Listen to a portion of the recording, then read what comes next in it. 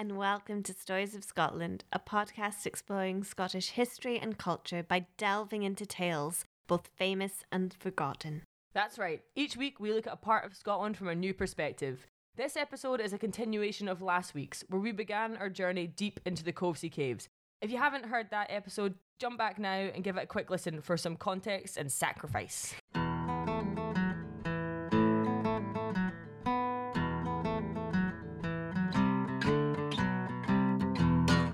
If you've already listened, then welcome back and get ready for some more wild tales of Kovesey Caves. I'm Annie, a Highland historian. And I'm Jenny, a Highland magician, but more on that in a second.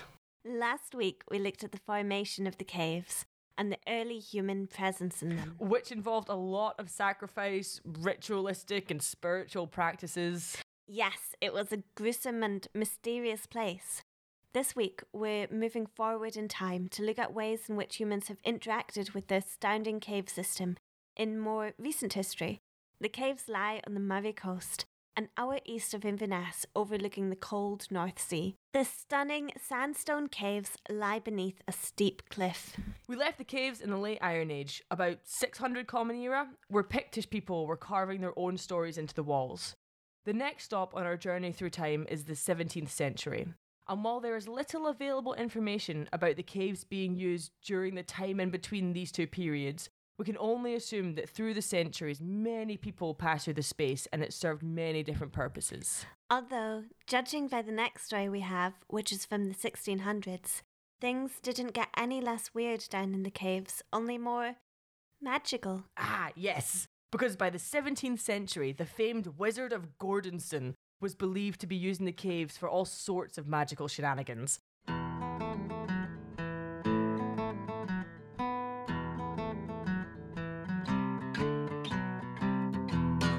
Sir Robert Gordon, the 3rd Baronet of Gordonston, was born in 1647.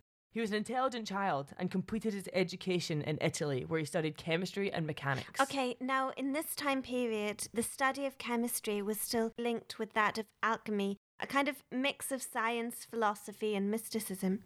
But it's also the cusp of an age of enlightenment, where science and technology are beginning to develop at such a rapid pace. New and exciting ideas and experiments are appearing all over. However, across Europe, people were wary of what they couldn't understand. Merely 100 years before the Wizard of Gordonston, Mary, Queen of Scots, had passed the Witchcraft Act, which was partially fueled by religious tensions, and it banned all witchcraft, sorcery, and necromancy, though was really trying to dampen the superstitions of these things. By the time we get to the Wizard of Gordonston, Scotland has already witnessed the horror of the great Scottish witch hunts, which weren't great at all, but historians call them so. Jeez, well, upon the Baron's return to Scotland, the highly superstitious and religious locals didn't trust his travels, his alchemist ways, or his spooky behaviour, and they believed that he had learned the art that must not be named, and was thus a wizard.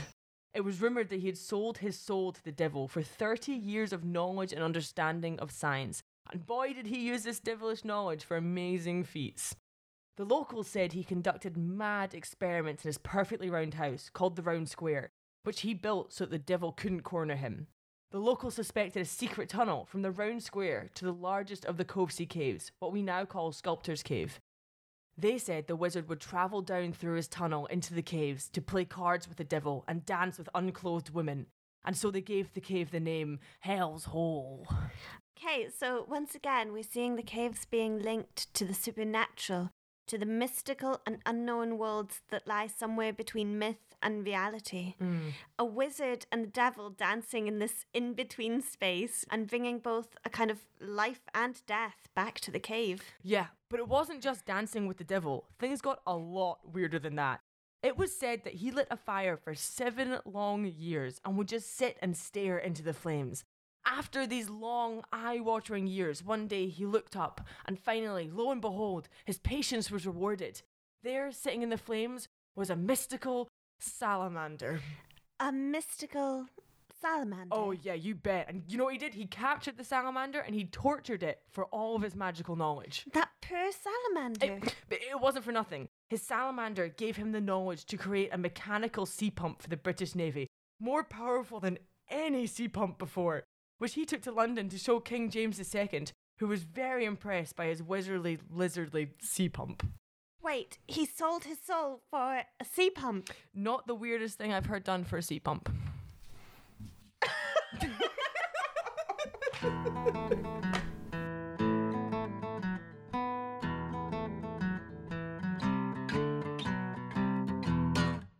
So what happened next? Well, so after 30 years of devil-powered antics, his debt was finally to be paid.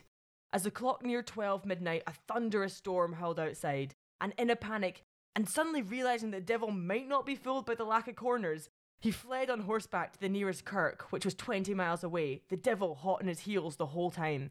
Just as the kirk came into view, he heard the bell strike midnight, and the devil's hounds tore into his horse. He was thrown to the ground in front of the kirk, his neck breaking on the 12th strike.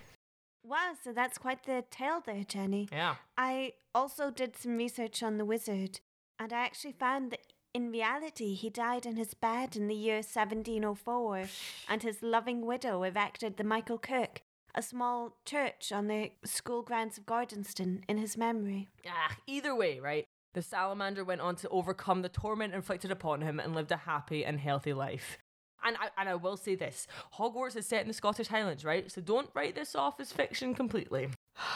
Well, speaking of literature, William Hay wrote a lovely poem about the wizard in the 1800s. It was published in his Linty of Murray. Jenny, would you like to read it? Oh boy, would I. All right, here we go. Oh, who hasna heard o' that man o' renown, that wizard Sir Robert o' Gordonstown, the wisest of wizards, the Murrayshire chiel, the despot o' Duffus, and friend o' the devil, the man who the folks o' Murrayshire feared, the man who the friends o' Satan revered. Oh, never to mortal was evil renown, like that o' Sir Robert o' Gordonstown. Wow, Jenny. It was like you were possessed by a ghost. I'm sweating quite a lot.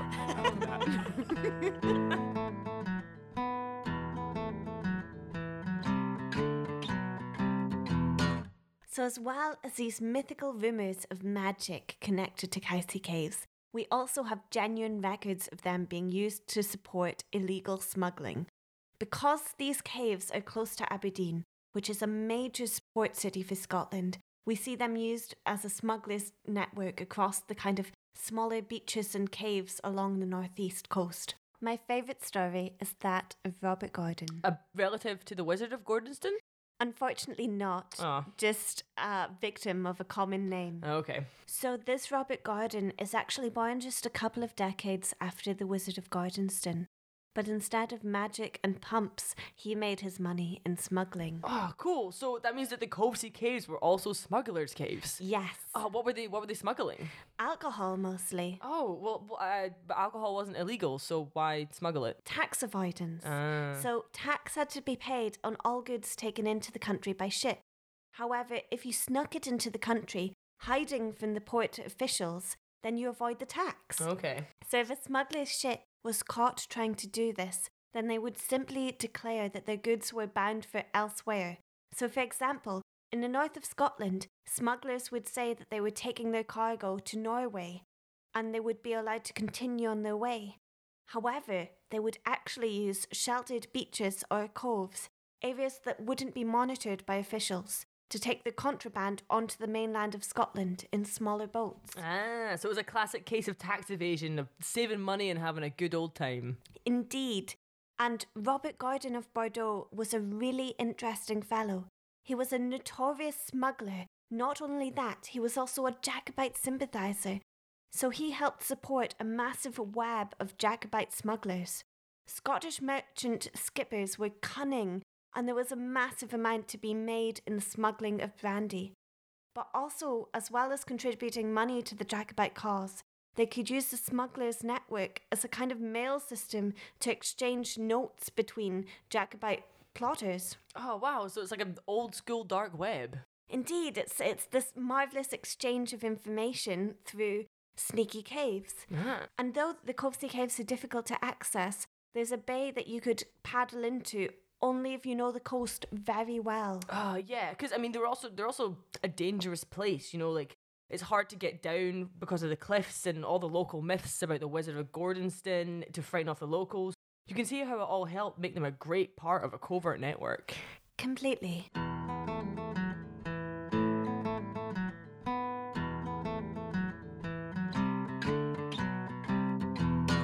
Anyway, later on, during the Jacobite Rebellion of 1745, the caves were actually used against the Jacobites. Sculptors' Caves was used to hide the horses of the family of Gordonston from the Jacobite rebels, for fear that they would be taken and utilised in battle. This is fairly impressive, simply because getting the horses down to the caves would have been quite difficult. And for the Jacobites alike, because stealing a herd of horses from the caves would have been a nightmare. Pun intended. Did it work though? Were the horses safely hidden from the rebels? Well, the pun didn't work, but hiding the horses did work. And because they hid the horses in these caves, it gave them a new name, Sir Robert Stables. What was wrong with the pun?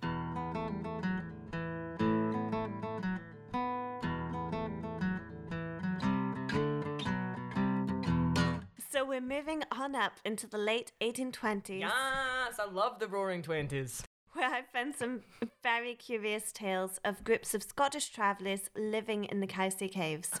Wow. I found this group of Scottish travellers really intriguing, but the newspaper articles that I was reading about them were very vague. So I asked a Scottish traveller, Davy Donaldson, who advocates for traveller communities, if he'd ever heard of them. And he explained to me that Scottish Indigenous travellers are very closely connected to native Highlanders, which is why many traveller families have clan names, such as McPhee or Stewart. Oh, okay. It's new to me that Scotland even had Indigenous travellers. But I can see how that makes sense. There are definitely parallels between the traveller ballads and other types of Scottish folk song, so I'm guessing there's other cultural similarities too? Yes. So, for example, some people from the older generations spoke a Gaelic-based cant. However, that's quite rare nowadays. So it's a language based on Gaelic. It's got similarities but also differences. Oh, okay, cool. Davy also told me that his ancestors lived in the caves. They were from the McPhee and Lindsay families. And his family nowadays still go to stay near Cowsey, but not in the caves. God, that's amazing. I think it's great that we found this story that we were so interested in and that we thought was history, but actually it's a living tradition. And I guess, is oral culture and storytelling still very much at the heart of traveller culture? Yes, completely. The Scottish traveller communities keep their history within ballads and stories and oral culture.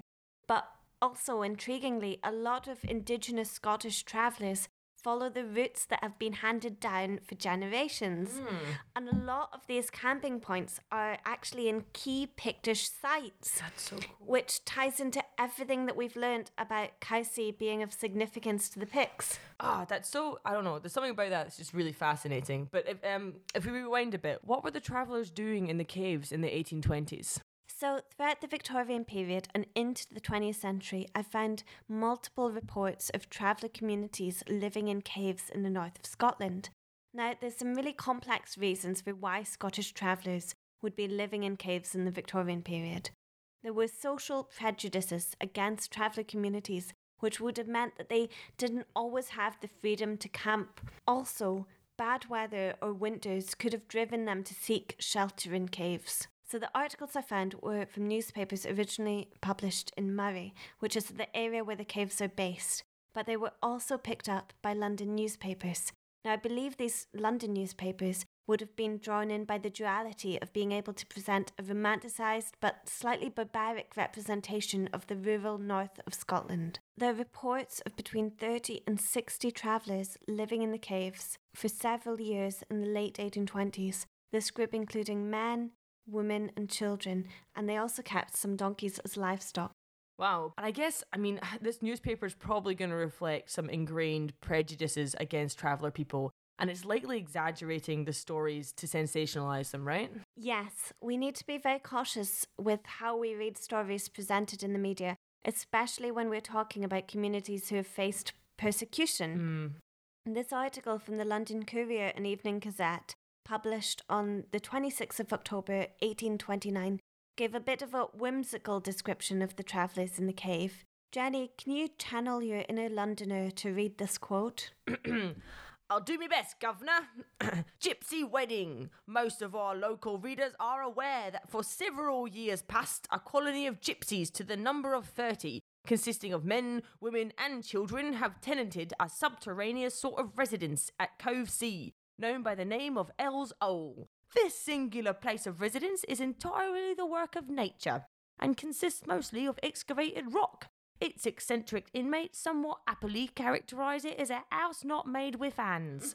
They take it into their heads at regular intervals of time, once every 12 months, we believe, to get up a bona fide marriage of two of themselves. The matches are not made in accordance with the feelings or predilections of the parties more immediately interested, but by majority of votes by the whole grown-up portion of the strange group. Thank you, Jenny. Oh, that was a lot. That was no problem, Governor. Jiminy Cricket. You certainly channeled your inner Charles Dickens character. Something was channeled. I don't know what it was, but something. It was some salamander magic. So this quite surreal newspaper then goes on to describe the wedding ceremony, which is undertaken by an elder riding a donkey.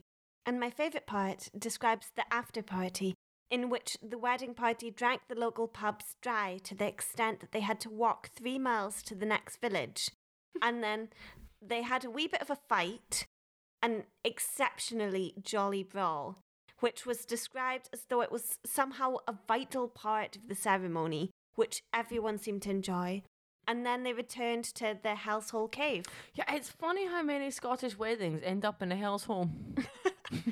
Well, the Scottish travellers were reported to leave Cowsey area in February 1830. They up and leave the caves dramatically and speedily after reporting being visited by a supernatural presence. Oh, yes, ghosties. Yes, they said that late one night, when all of the travellers were asleep, they were woken by a giant ghost holding an eerie lantern in each hand, which descended upon them inside the cave. Terrified and traumatized, they packed up everything in a chaotic rush and fled, spending the night in nearby Elgin and then leaving the area altogether. Jeez, oh man. We don't know what happened that night or what they really saw, but the newspapers report them leaving in a hurry, with children not having enough time to even put on their shoes. So this is possibly again the newspapers sensationalizing the travellers to make them seem a bit superstitious and mysterious. But also, after everything we learned in the previous episode about the Bronze Age people and the Iron Age people, about the sacrifices and ritualistic killings that went on in these caves, it wouldn't surprise me if there was a ghost or two in there. It wasn't a ghost, Jenny. That's your opinion, Annie.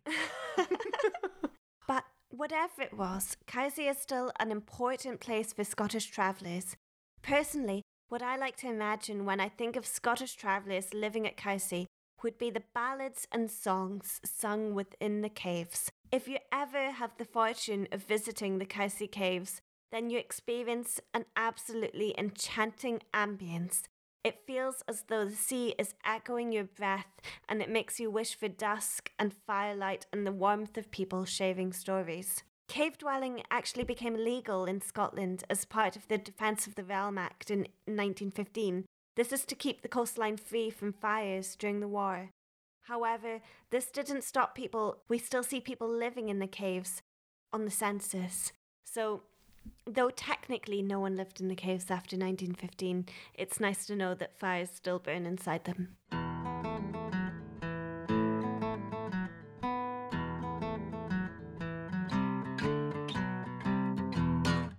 We explored Cowsey at different times of the year, but for the podcast we visited in late spring and we had the sheer delight of seeing young fulmars in nests upon the rock.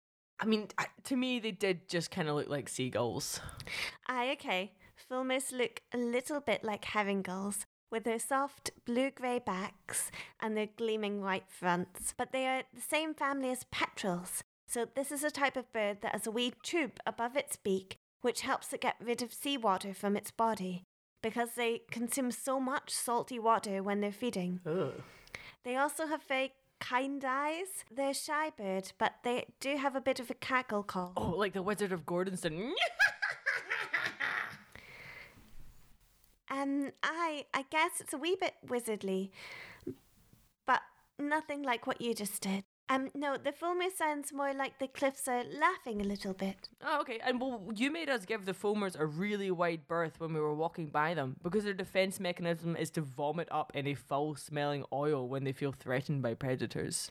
Yes, that's where they get their names. Fulmar is Old Norse for stinking or foul. God, I mean, surely this isn't the best defense mechanism. I mean, can you imagine evolving just to throw up every time you get a fright? No wonder the locals thought the cave fumes were wizardly alchemy. Well, this defense is actually dangerous if it happens to you frequently, because if baby fulmars are constantly having to empty their gut to produce this horrible smelling oil, they can die from malnutrition. Oh, geez. But when they do survive into adulthood, you love them because they fly like a kite, right? They fly so much more beautifully than a kite. They fly like... The Wizard of Gordonston. Okay, I'm done. I just got super deep into research about salamanders and fire and wizards. That's my last one, I swear. Don't let that research turn you cold-blooded, Jenny. Oh, okay, Annie. So, ornithologist Edmund Sealis gives a glowing description of the flight of the fulmar. He states that one cannot credit that so a dove-like and delicate creature should display such a power on the wing. What the fulmar avoids is to beat the air. It achieves its glittering conquest by detecting the variations of wind currents and by minimum expenditure of energy or muscular movement.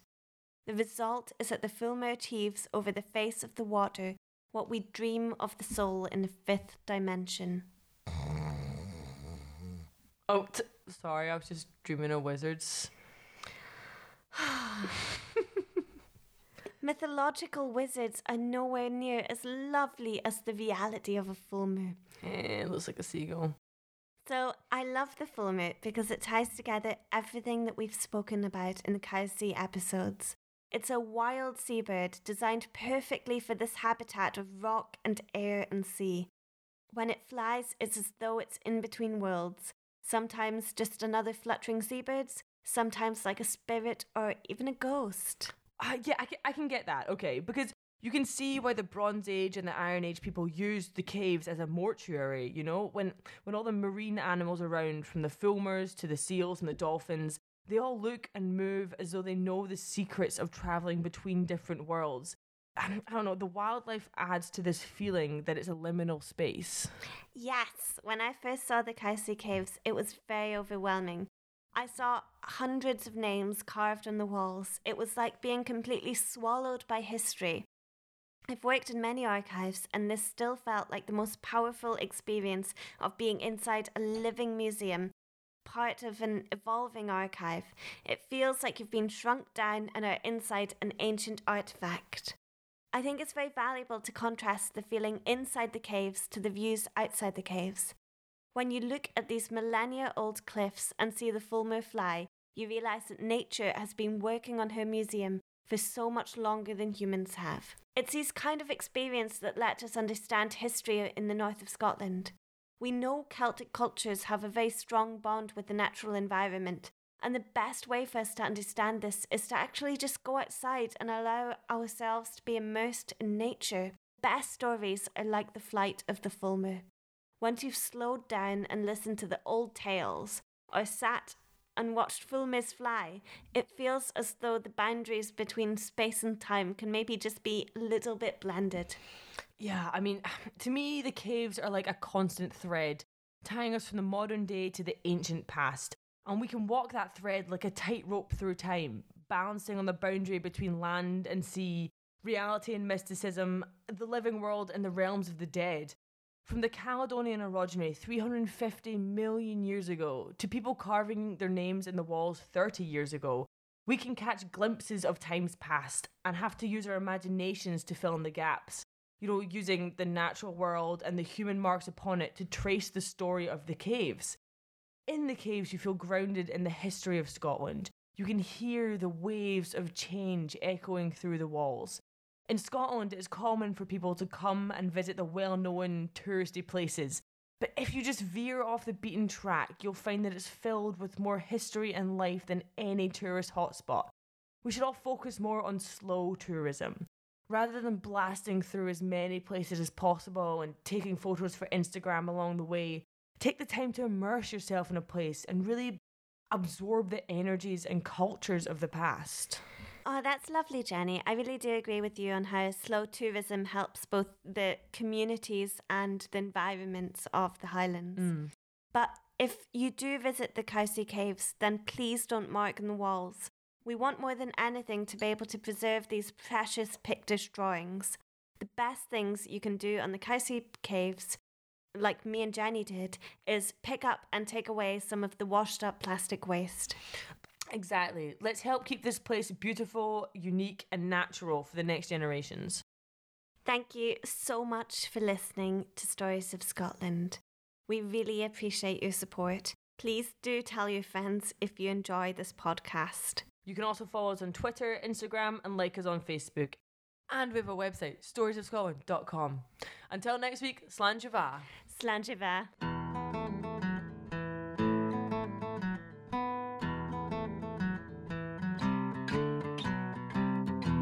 Slow it down, breathe.